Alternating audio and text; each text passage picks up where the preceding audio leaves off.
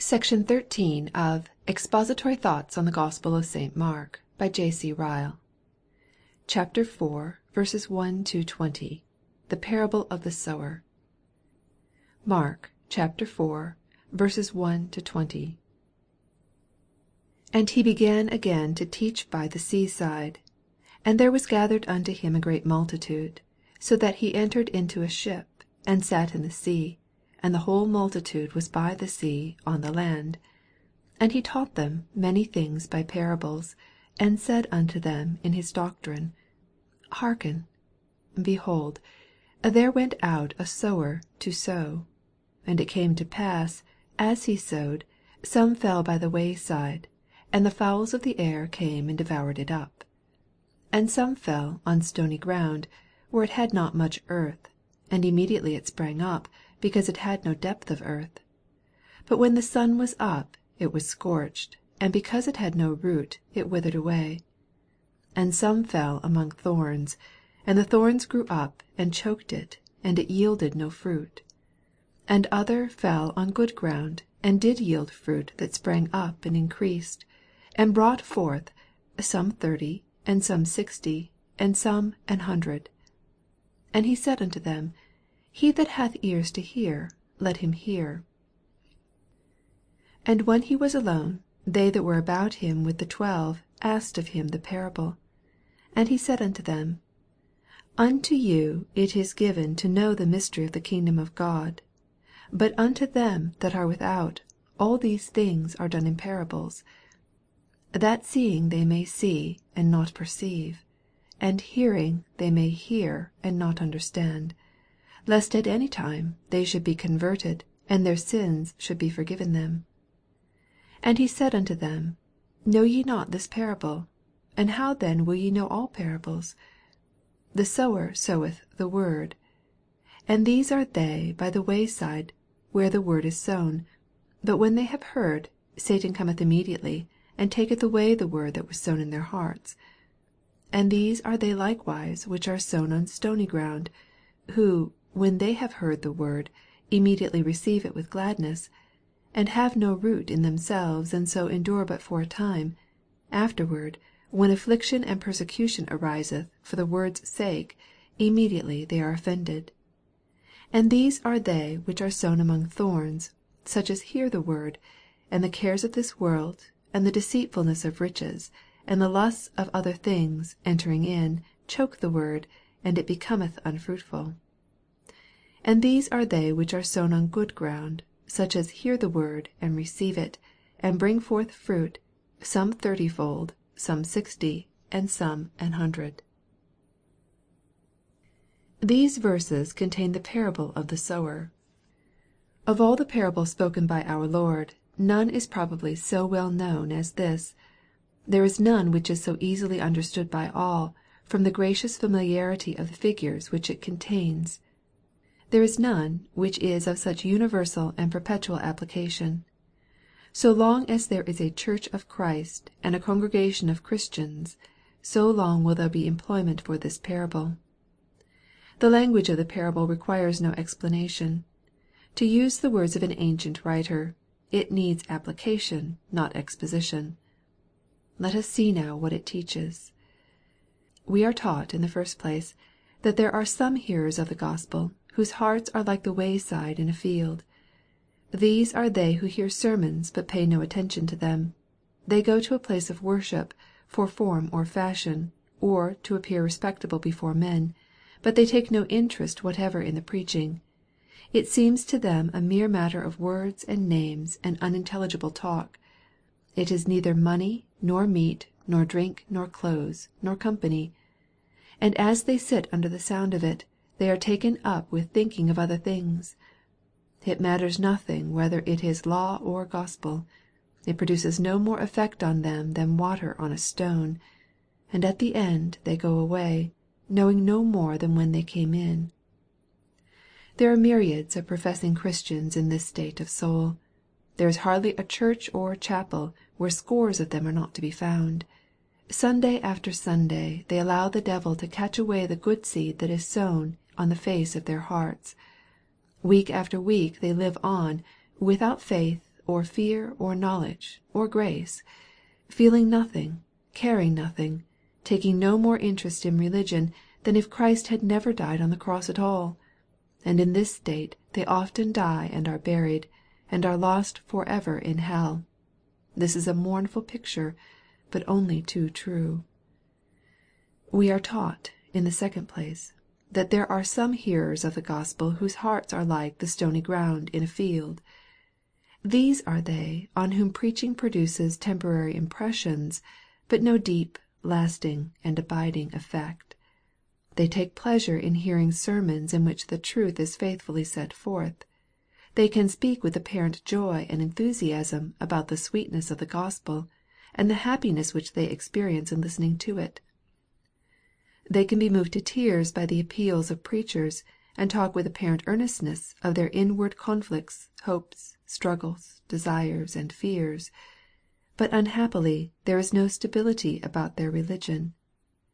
They have no root in themselves, and so endure but for a time. There is no real work of the Holy Ghost within their hearts. Their impressions are like Jonah's gourd, which came up in a night and perished on a night. They fade as rapidly as they grow. No sooner does affliction and persecution arise for the word's sake, than they fall away. Their goodness proves as the morning cloud and the early dew. Hosea 6:4. Their religion has no more life in it than the cut flower. It has no root, and soon withers away. There are many in every congregation which hears the gospel, who are just in this state of soul. They are not careless and inattentive hearers, like many around them, and are therefore tempted to think well of their own condition. They feel a pleasure in the preaching to which they listen, and therefore flatter themselves they must have grace in their hearts, and yet they are thoroughly deceived. Old things have not yet passed away. There is no real work of conversion in their inward man. With all their feelings, affections, joys, hopes, and desires, they are actually on the high road to destruction. * All who wish to understand the character of the stony ground hearers should study the treatise of Jonathan Edwards on the religious affections. Few Christians, who have not looked into the subject, have any idea of the lengths to which a person may go in religious feelings, while he is at the same time utterly destitute of the grace of God. We are taught, in the third place, that there are some hearers of the gospel whose hearts are like the thorny ground in a field. These are they who attend to the preaching of Christ's truth, and to a certain extent obey it. Their understanding assents to it, their judgment approves of it, their conscience is affected by it, their affections are in favor of it. They acknowledge that it is all right and good and worthy of all reception. They even abstain from many things which the gospel condemns, and adopt many habits which the gospel requires. But here unhappily they stop short. Something appears to chain them fast, and they never get beyond a certain point in their religion. And the grand secret of their condition is the world. The cares of the world, and the deceitfulness of riches, and the lust of other things, prevent the word from having its full effect on their souls. With everything apparently that is promising and favorable in their spiritual state, they stand still. They never come up to the full standard of New Testament Christianity. They bring no fruit to perfection. There are few faithful ministers of Christ who could not point to cases like these. Of all cases they are the most melancholy. To go so far and yet go no further, to see so much and yet not see all, to approve so much and yet not give Christ the heart, this is indeed most deplorable. And there is but one verdict that can be given about such people. Without a decided change they will never enter the kingdom of heaven. Christ will have all our hearts. If any man will be a friend of the world, he is the enemy of God. James 4:4. We are taught, in the last place, that there are some hearers of the gospel whose hearts are like the good ground in a field. These are they who really receive Christ's truth into the bottom of their hearts, believe it implicitly, and obey it thoroughly. In these the fruits of that truth will be seen. uniform, plain, and unmistakable results in heart and life.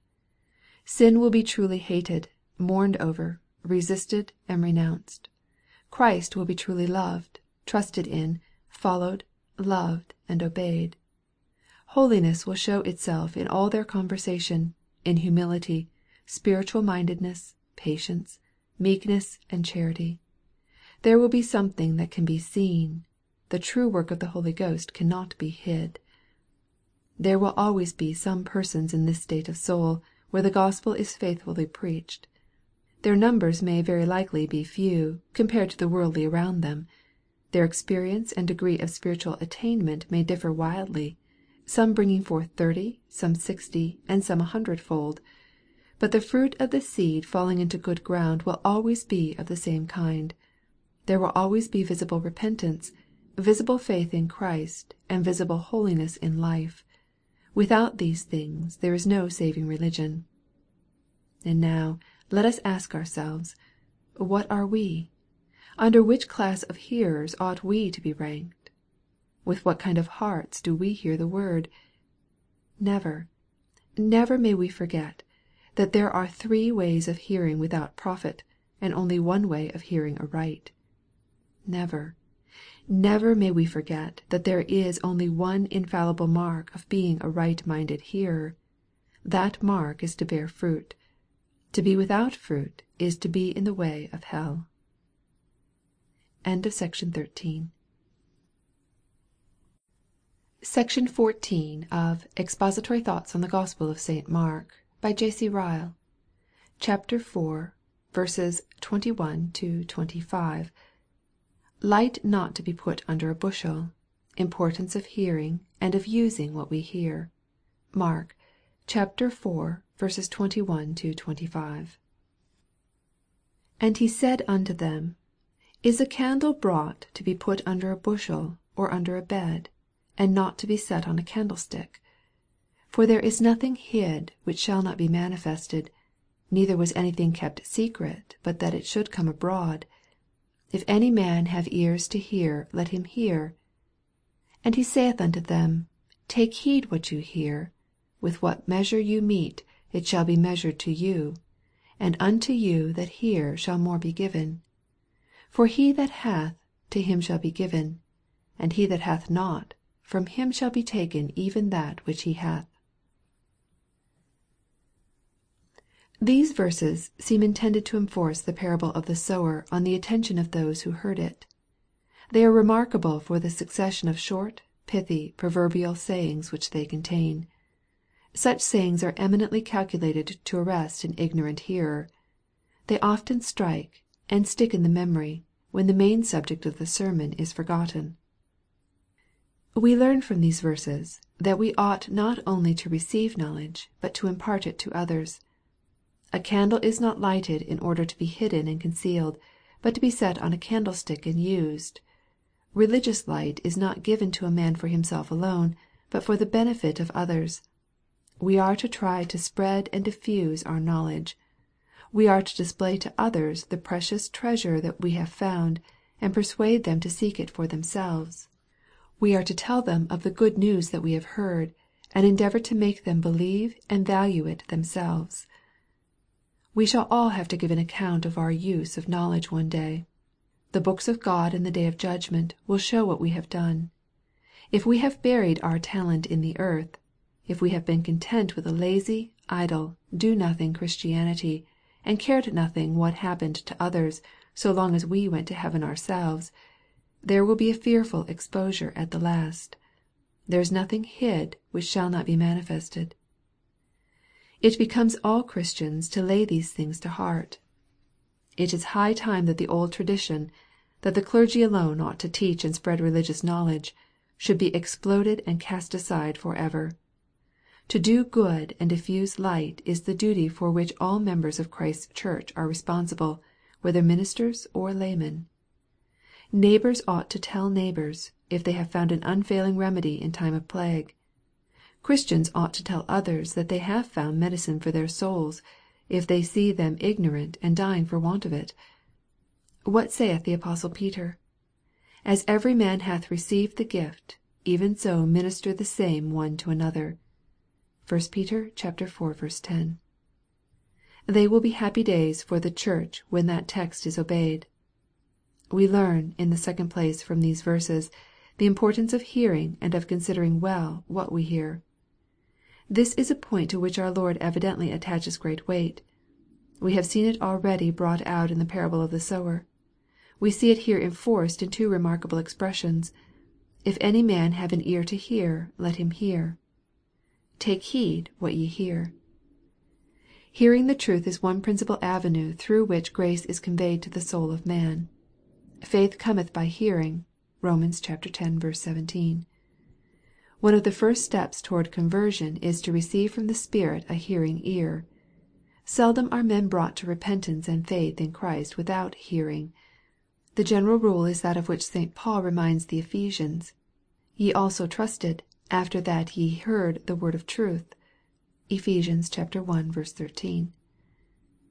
Let us bear this in mind when we hear preaching decried as a means of grace. There are never wanting men who seek to cast it down from the high place which the Bible gives it. There are many who proclaim loudly that it is far more important to the soul to hear liturgical forms read, and to receive the Lord's Supper, than to hear God's word expounded. Of all such notions let us beware. Let it be a settled principle with us that hearing the word is one of the foremost means of grace that God has given to man.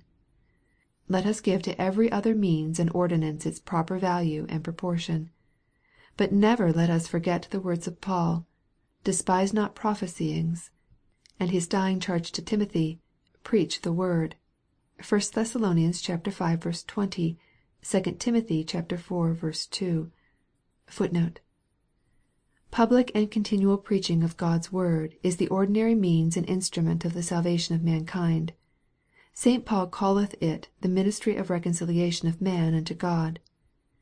By preaching of God's word the glory of God is enlarged, faith is nourished, and charity increased.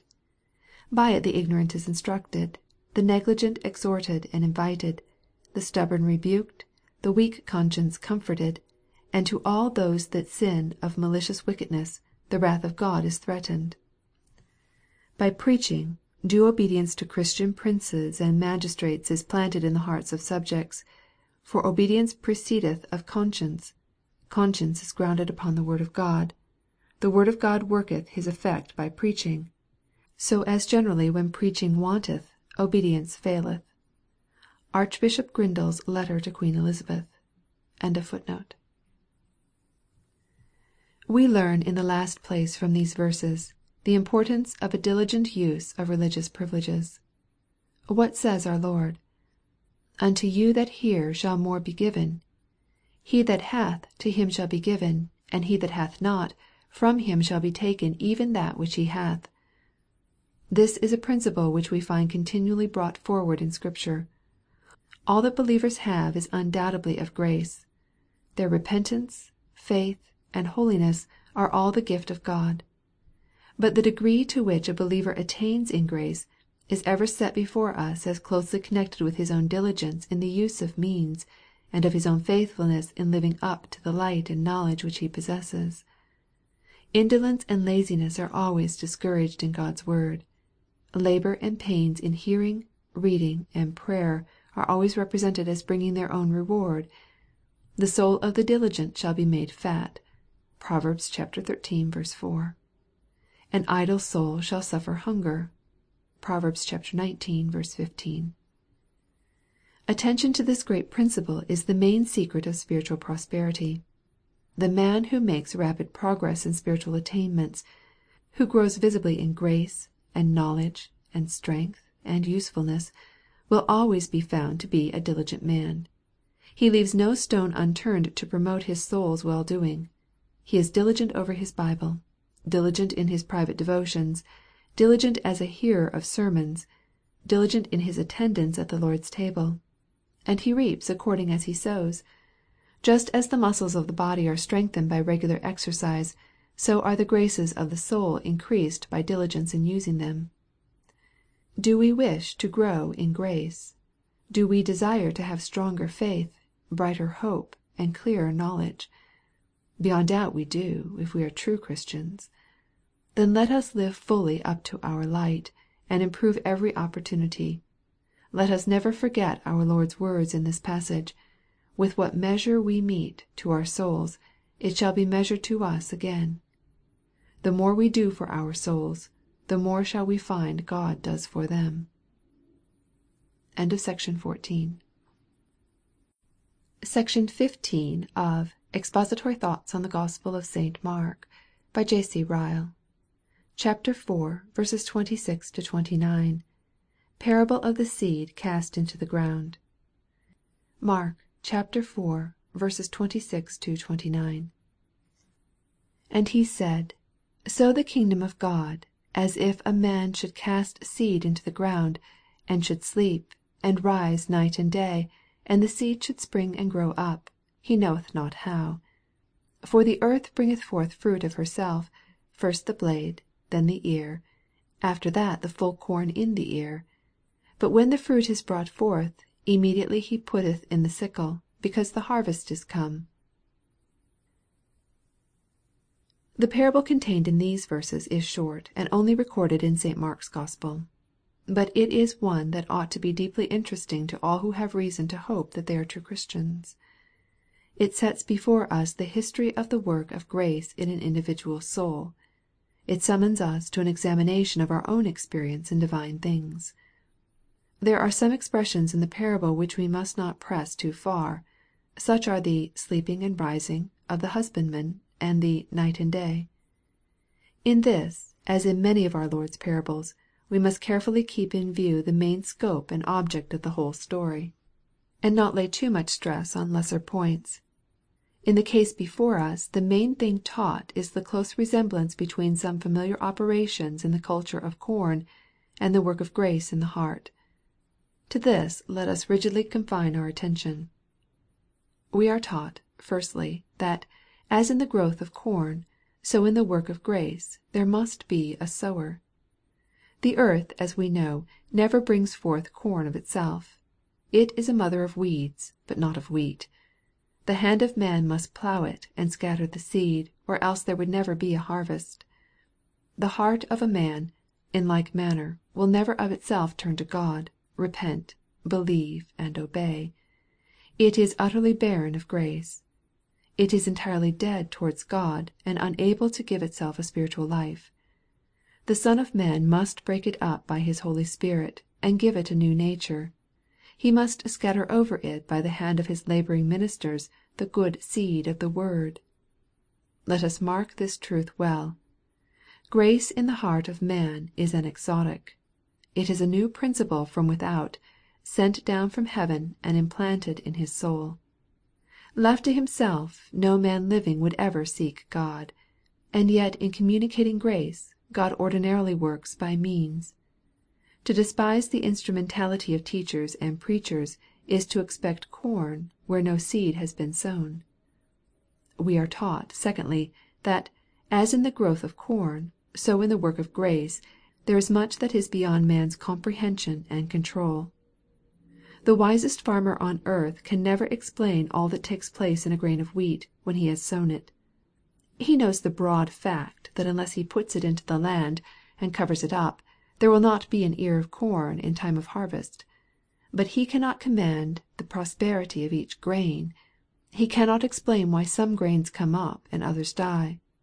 He cannot specify the hour or the minute when life shall begin to show itself. He cannot define what that life is. These are matters he must leave alone. He sows his seed, and leaves the growth to God. God giveth the increase. 1 Corinthians 3:7.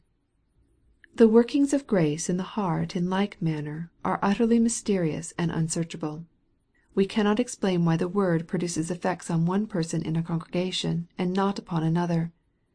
We cannot explain why, in some cases, with every possible advantage, and in spite of every entreaty, people reject the word, and continue dead in trespasses and sins. We cannot explain why in other cases, with every possible difficulty and with no encouragement, people are born again and become decided Christians. We cannot define the manner in which the Spirit of God conveys life to a soul, and the exact process by which a believer receives a new nature. All these are hidden things to us. We see certain results, but we can go no further. The wind bloweth where it listeth, and thou hearest the sound thereof, but canst not tell whence it cometh, and whither it goeth. So is every one that is born of the Spirit. John 3:10. Let us mark this truth also, for it is deeply instructive. It is humbling no doubt to ministers and teachers of others. The highest abilities, the most powerful preaching, the most diligent working, cannot command success. God alone can give life. But it is a truth at the same time which supplies an admirable antidote to over-carefulness and despondency. Our principal work is to sow the seed. That done, we may wait with faith and patience for the result. We may sleep, and rise night and day, and leave our work with the Lord. He alone can, and, if He thinks fit, He will give success. We are taught, thirdly, that, as in the growth of corn, so in the growth of grace, life manifests itself gradually. There is a true proverb which says, "Nature does nothing at a bound." The ripe ear of wheat does not appear at once, as soon as the seed bursts forth into life. The plant goes through many stages before it arrives at perfection. First the blade, then the ear, then the full corn in the ear. But in all these stages one great thing is true about it: even at its weakest, it is a living plant. The work of grace, in like manner, goes on in the heart by degrees. The children of God are not born perfect in faith, or hope, or knowledge, or experience. Their beginning is generally a "day of small things." They see in part their own sinfulness, and Christ's fulness, and the beauty of holiness. But for all that, the weakest child in God's family is a true child of God. With all his weakness and infirmity, he is alive. The seed of grace has really come up in his heart, though at present it be only in the blade. He is alive from the dead. And the wise man says, "A living dog is better than a dead lion." Ecclesiastes 9:4. Let us mark this truth also, for it is full of consolation. Let us not despise grace because it is weak, or think people are not converted because they are not yet as strong in the faith as St. Paul. Let us remember that grace, like everything else, must have a beginning. The mightiest oak was once an acorn. The strongest man was once a babe. Better 1,000 times have grace in the blade than no grace at all. We are taught, lastly, that, as in the growth of corn, so in the work of grace, there is no harvest till the seed is ripe. No farmer thinks of cutting his wheat when it is green. He waits till the sun, and rain, and heat, and cold have done their appointed work, and the golden ears hang down. Then, and not till then, he puts in the sickle, and gathers the wheat into his barn. God deals with his work of grace exactly in the same way. He never removes his people from the world till they are ripe and ready. He never takes them away till their work is done. They never die at the wrong time, however mysterious their deaths appear sometimes to man.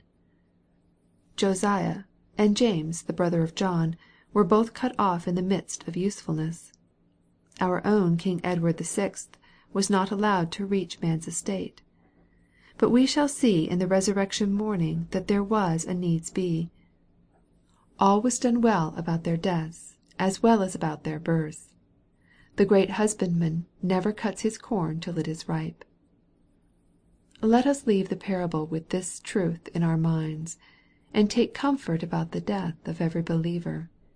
Let us rest satisfied that there is no chance, no accident, no mistake about the decease of any of God's children. They are all God's husbandry, and God knows best when they are ready for the harvest. End of section 15. Section 16 of Expository Thoughts on the Gospel of St. Mark, by J.C. Ryle. Chapter 4, verses 30 to 34. Parable of the grain of mustard seed. Mark chapter 4, verses 30 to 34. And he said, Whereunto shall we liken the kingdom of God? Or with what comparison shall we compare it? It is like a grain of mustard seed, which, when it is sown in the earth, is less than all the seeds that be in the earth. But when it is sown, it groweth up, and becometh greater than all herbs, and shooteth out great branches, so that the fowls of the air may lodge under the shadow of it. And with many such parables spake he the word unto them, as they were able to hear it. But without a parable spake he not unto them: and when they were alone, he expounded all things to his disciples. The parable of the mustard seed is one of those parables which partake of the character both of history and of prophecy. It seems intended to illustrate the history of Christ's visible church on earth, from the time of the first advent down to the judgment day. The seed cast into the earth, in the preceding parable, showed us the work of grace in a heart. The mustard seed shows us the progress of professing Christianity in the world. We learn, in the first place, that, like the grain of mustard seed, Christ's visible church was to be small and weak in its beginnings. A grain of mustard seed was a proverbial expression among the Jews for something very small and insignificant. Our Lord calls it less than all the seeds that be in the earth. Twice in the Gospels we find our Lord using the figure as a word of comparison, when speaking of a weak faith. Matthew 17:20, Luke 17:6. The idea was doubtless familiar to a Jewish mind, however strange it may sound to us. Here, as in other places, the Son of God shows us the wisdom of using language familiar to the minds of those whom we may address. It would be difficult to find an emblem which more faithfully represents the history of the visible church of Christ than this grain of mustard seed. Weakness and apparent insignificance were undoubtedly the characteristics of its beginning. How did its head and king come into the world? He came as a feeble infant, born in a manger at Bethlehem, without riches, or armies, or attendants, or power. Who were the men that the head of the church gathered round himself, and appointed his apostles? They were poor and unlearned persons, fishermen, publicans, and men of like occupations, to all appearance the most unlikely people to shake the world. What was the last public act of the earthly ministry of the great head of the church? He was crucified, like a malefactor, between two thieves, after having been forsaken by nearly all his disciples, betrayed by one and denied by another. What was the doctrine which the first builders of the church went forth from the upper chamber in Jerusalem to preach to mankind? It was a doctrine which to the Jews was a stumbling block, and to the Greeks foolishness. It was a proclamation that the great head of their new religion had been put to death on a cross, and that notwithstanding this, they offered life through his death to the world. In all this the mind of man can perceive nothing but weakness and feebleness. Truly the emblem of a grain of mustard seed was verified and fulfilled to the very letter. To the eyes of man the beginning of the visible church was contemptible, insignificant, powerless, and small. We learn, in the second place, that like the mustard seed, the visible church, once planted, was to grow and greatly increase. The grain of mustard seed, says our Lord, when it is sown, groweth up and becometh greater than all herbs. These words may sound startling to an English ear.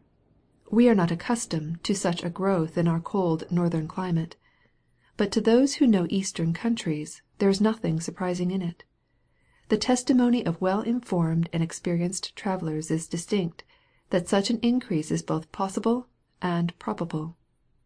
Footnote: To show the size to which the mustard plant will grow in eastern countries, Lightfoot quotes the following passage from rabbinical writers: There was a stalk of mustard in Sichem, from which sprang out 3 boughs, one of which was broken off, and covered the tent of a potter, and produced 3 cabs of mustard.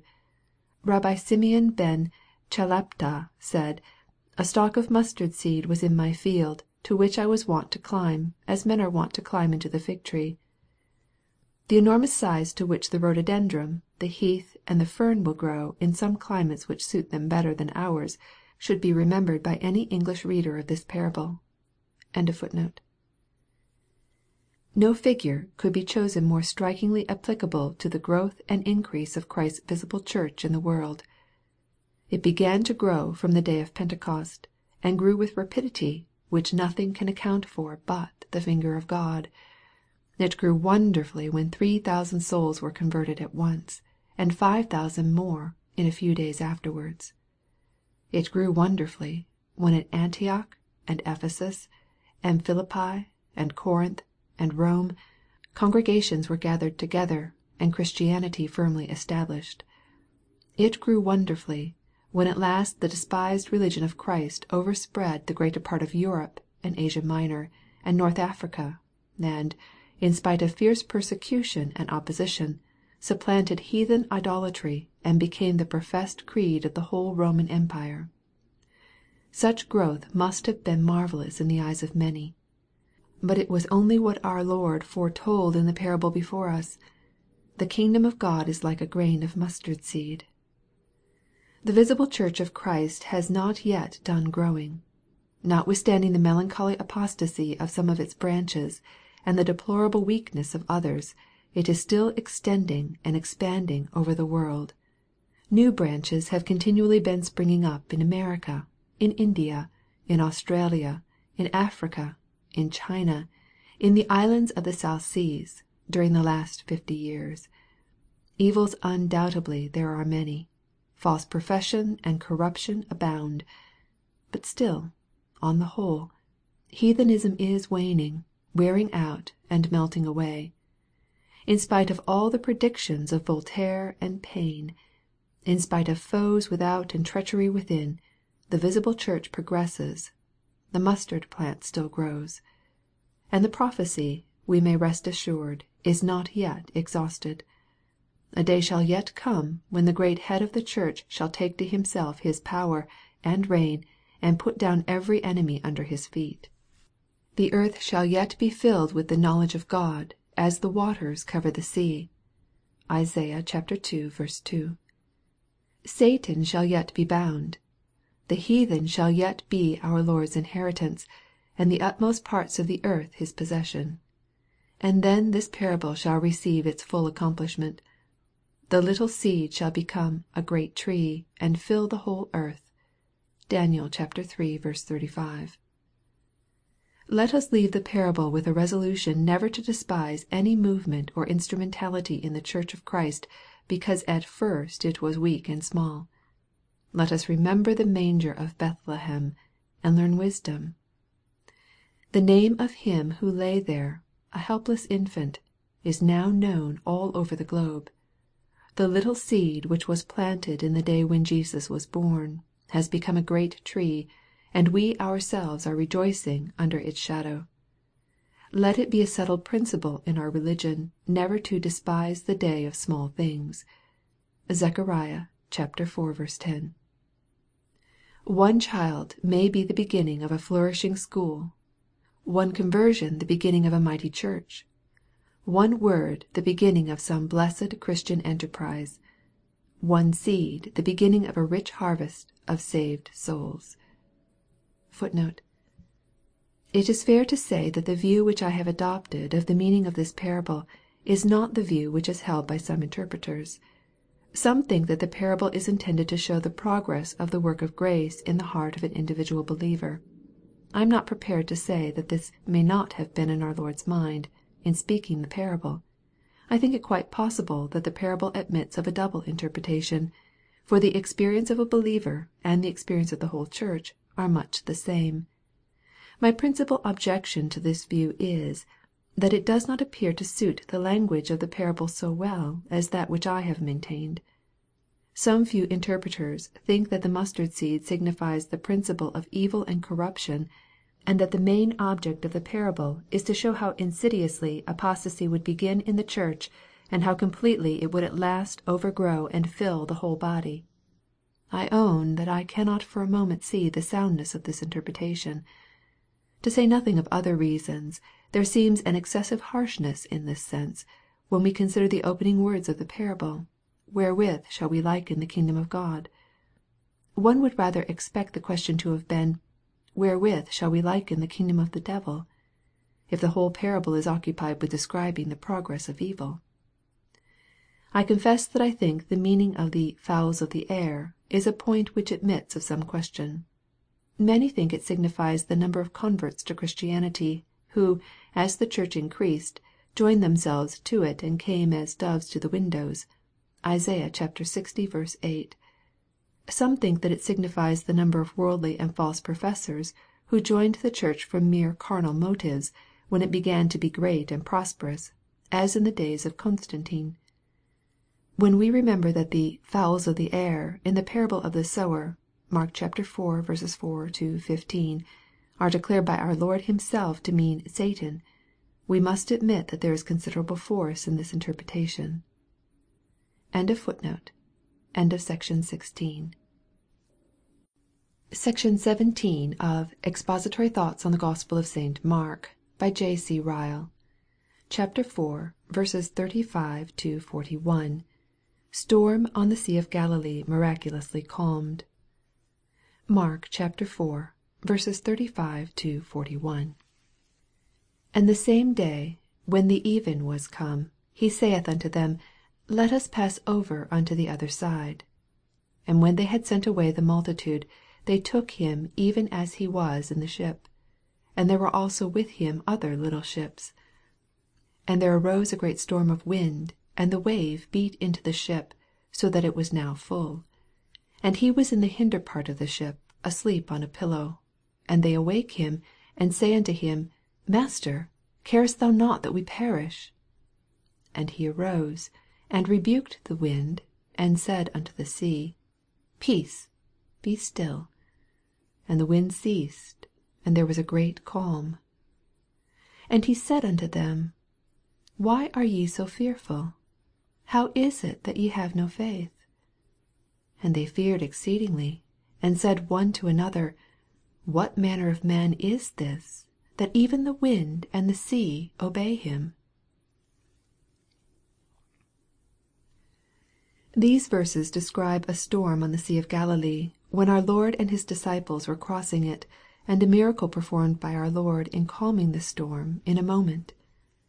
Few miracles recorded in the Gospel were so likely to strike the minds of the apostles as this. 4 of them at least were fishermen. Peter, Andrew, James, and John had probably known the Sea of Galilee and its storms from their youth. Few events in our Lord's journeyings to and fro upon earth contain more rich instruction than the one related in this passage. Let us learn, in the first place, that Christ's service does not exempt His servants from storms. Here were the 12 disciples in the path of duty. They were obediently following Jesus wherever He went. They were daily attending on His ministry and hearkening to His word. They were daily testifying to the world that, whatever scribes and Pharisees might think, they believed on Jesus, loved Jesus, and were not ashamed to give up all for His sake.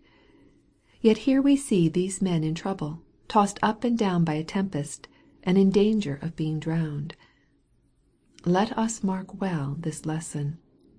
If we are true Christians, we must not expect everything smooth in our journey to heaven. We must count it no strange thing if we have to endure sicknesses, losses, bereavements, and disappointments, just like other men. Free pardon and full forgiveness, grace by the way and glory at the end, all this our Saviour has promised to give, but He has never promised that we shall have no affliction. He loves us too well to promise that. By affliction He teaches us many precious lessons, which without it we should never learn. By affliction He shows us our emptiness and weakness, draws us to the throne of grace, purifies our affections, weans us from the world, makes us long for heaven. In the resurrection morning we shall all say, It is good for me that I was afflicted. we shall thank God for every storm. Let us learn, in the second place, that our Lord Jesus Christ was really and truly a man. We are told in these verses, that when the storm began and the waves beat over the ship, he was in the hinder part, asleep. He had a body exactly like our own, a body that could hunger, and thirst, and feel pain, and be weary, and need rest. No wonder that his body needed repose at this time. He had been diligent in his Father's business all the day. He had been preaching to a great multitude in the open air. No wonder that, when the even was come, and his work was finished, he fell asleep. Let us mark this lesson also attentively. The Saviour in whom we are bid to trust, is as really a man as he is God. He knows the trials of a man, for he has experienced them. He knows the bodily infirmities of a man, for he has felt them. He can well understand what we mean when we cry to him for help in this world of need. He is just the very Saviour that men and women, with weary frames and aching heads, in a weary world, require for their comfort every morning and night. We have not a high priest which cannot be touched with the feelings of our infirmities. Hebrews 4:15. Let us learn, in the third place, that our Lord Jesus Christ, as God, has almighty power. We see him in these verses doing that which is proverbially impossible. He speaks to the winds, and they obey him. He speaks to the waves, and they submit to his command. He turns the raging storm into a calm with a few words: Peace, be still. Those words were the words of him who first created all things. The elements knew the voice of their master, and, like obedient servants, were quiet at once. Let us mark this lesson also, and lay it up in our minds. With the Lord Jesus Christ nothing is impossible. No stormy passions are so strong but he can tame them. No temper is so rough and violent but he can change it. No conscience is so disquieted but he can speak peace to it and make it calm. No man ever need despair if he will only bow down his pride and come as a humbled sinner to Christ. Christ can do miracles upon his heart. No man can ever despair of reaching his journey's end, if he has once committed his soul to Christ's keeping. Christ will carry him through every danger. Christ will make him conqueror over every foe. What though our relations oppose us? What though our neighbors laugh us to scorn? What though our place be hard? What though our temptations be great? It is all nothing, if Christ is on our side, and we are in the ship with him. Greater is he that is for us than all they that are against us. Finally, we learn from this passage that our Lord Jesus Christ is exceedingly patient and pitiful in dealing with his own people. We see the disciples on this occasion showing great want of faith, and giving way to most unseemly fears. They forgot their Master's miracles and care for them in days gone by. They thought of nothing but their present peril. They awoke our Lord hastily, and cried, "Carest thou not that we perish?" We see our Lord dealing most gently and tenderly with them. He gives them no sharp reproof. He makes no threat of casting them off because of their unbelief. He simply asks the touching question, "Why are ye so fearful? How is it that ye have no faith?" Let us mark well this lesson. The Lord Jesus is very pitiful and of tender mercy. As a father pitieth his children, so even the Lord pitieth them that fear him. Psalm 103:13. He does not deal with believers according to their sins, nor reward them according to their iniquities. He sees their weakness. He is aware of their shortcomings. He knows all the defects of their faith and hope and love and courage, and yet he will not cast them off. He bears with them continually. He loves them even to the end. He raises them when they fall. He restores them when they err. His patience, like his love, is a patience that passeth knowledge. When he sees a heart right, it is his glory to pass over many a shortcoming.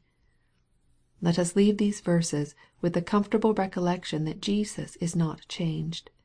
His heart is still the same that it was when he crossed the Sea of Galilee and stilled the storm.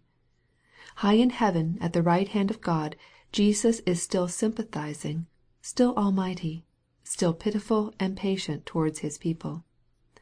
Let us be more charitable and patient towards our brethren in the faith. They may err in many things, but if Jesus has received them, they can bear with them, and surely we may bear with them too. Let us be more hopeful about ourselves. We may be very weak and frail and unstable. But if we can truly say that we do come to Christ and believe on him, we may take comfort. The question for conscience to answer is not, are we like the angels? Are we perfect as we shall be in heaven? The question is, are we real and true in our approaches to Christ? Do we truly repent and believe? Footnote. The Sea of Galilee, or Tiberias, on which the circumstance recorded in this passage took place, is an inland lake, through which the river Jordan flows, about 15 miles long and 6 broad. It lies in a deep valley, much depressed below the level of the sea, its surface being 652 feet below that of the Mediterranean, and is surrounded on most sides by steep hills. Owing to these last circumstances, sudden squalls or storms are reported by all travelers to be very common on the lake. The Sea of Galilee and the country surrounding it were favored with more of our blessed Lord's presence during his earthly ministry than any other part of Palestine. Capernaum, Tiberias, Bethsaida, and the country of the Gergesenes were all on its shores, or in the immediate neighborhood of this lake. It was on the Sea of Galilee that our Lord walked. It was on its shore that he appeared to his disciples after his resurrection. Sitting in a boat on its waters, and in a house hard by, he delivered the 7 parables recorded in the 13th chapter of St. Matthew. On its banks he called Peter and Andrew, James and John. From it he commanded his disciples to draw the miraculous draught of fishes. Within sight of it, he twice fed the multitude with a few loaves and fishes. On its shore he healed the man possessed with devils, and into it the 2,000 swine plunged headlong after the miracle had been wrought. Few localities in the Holy Land were so immediately connected with our Lord's ministry as the Sea of Galilee and the country round it. End of section 17.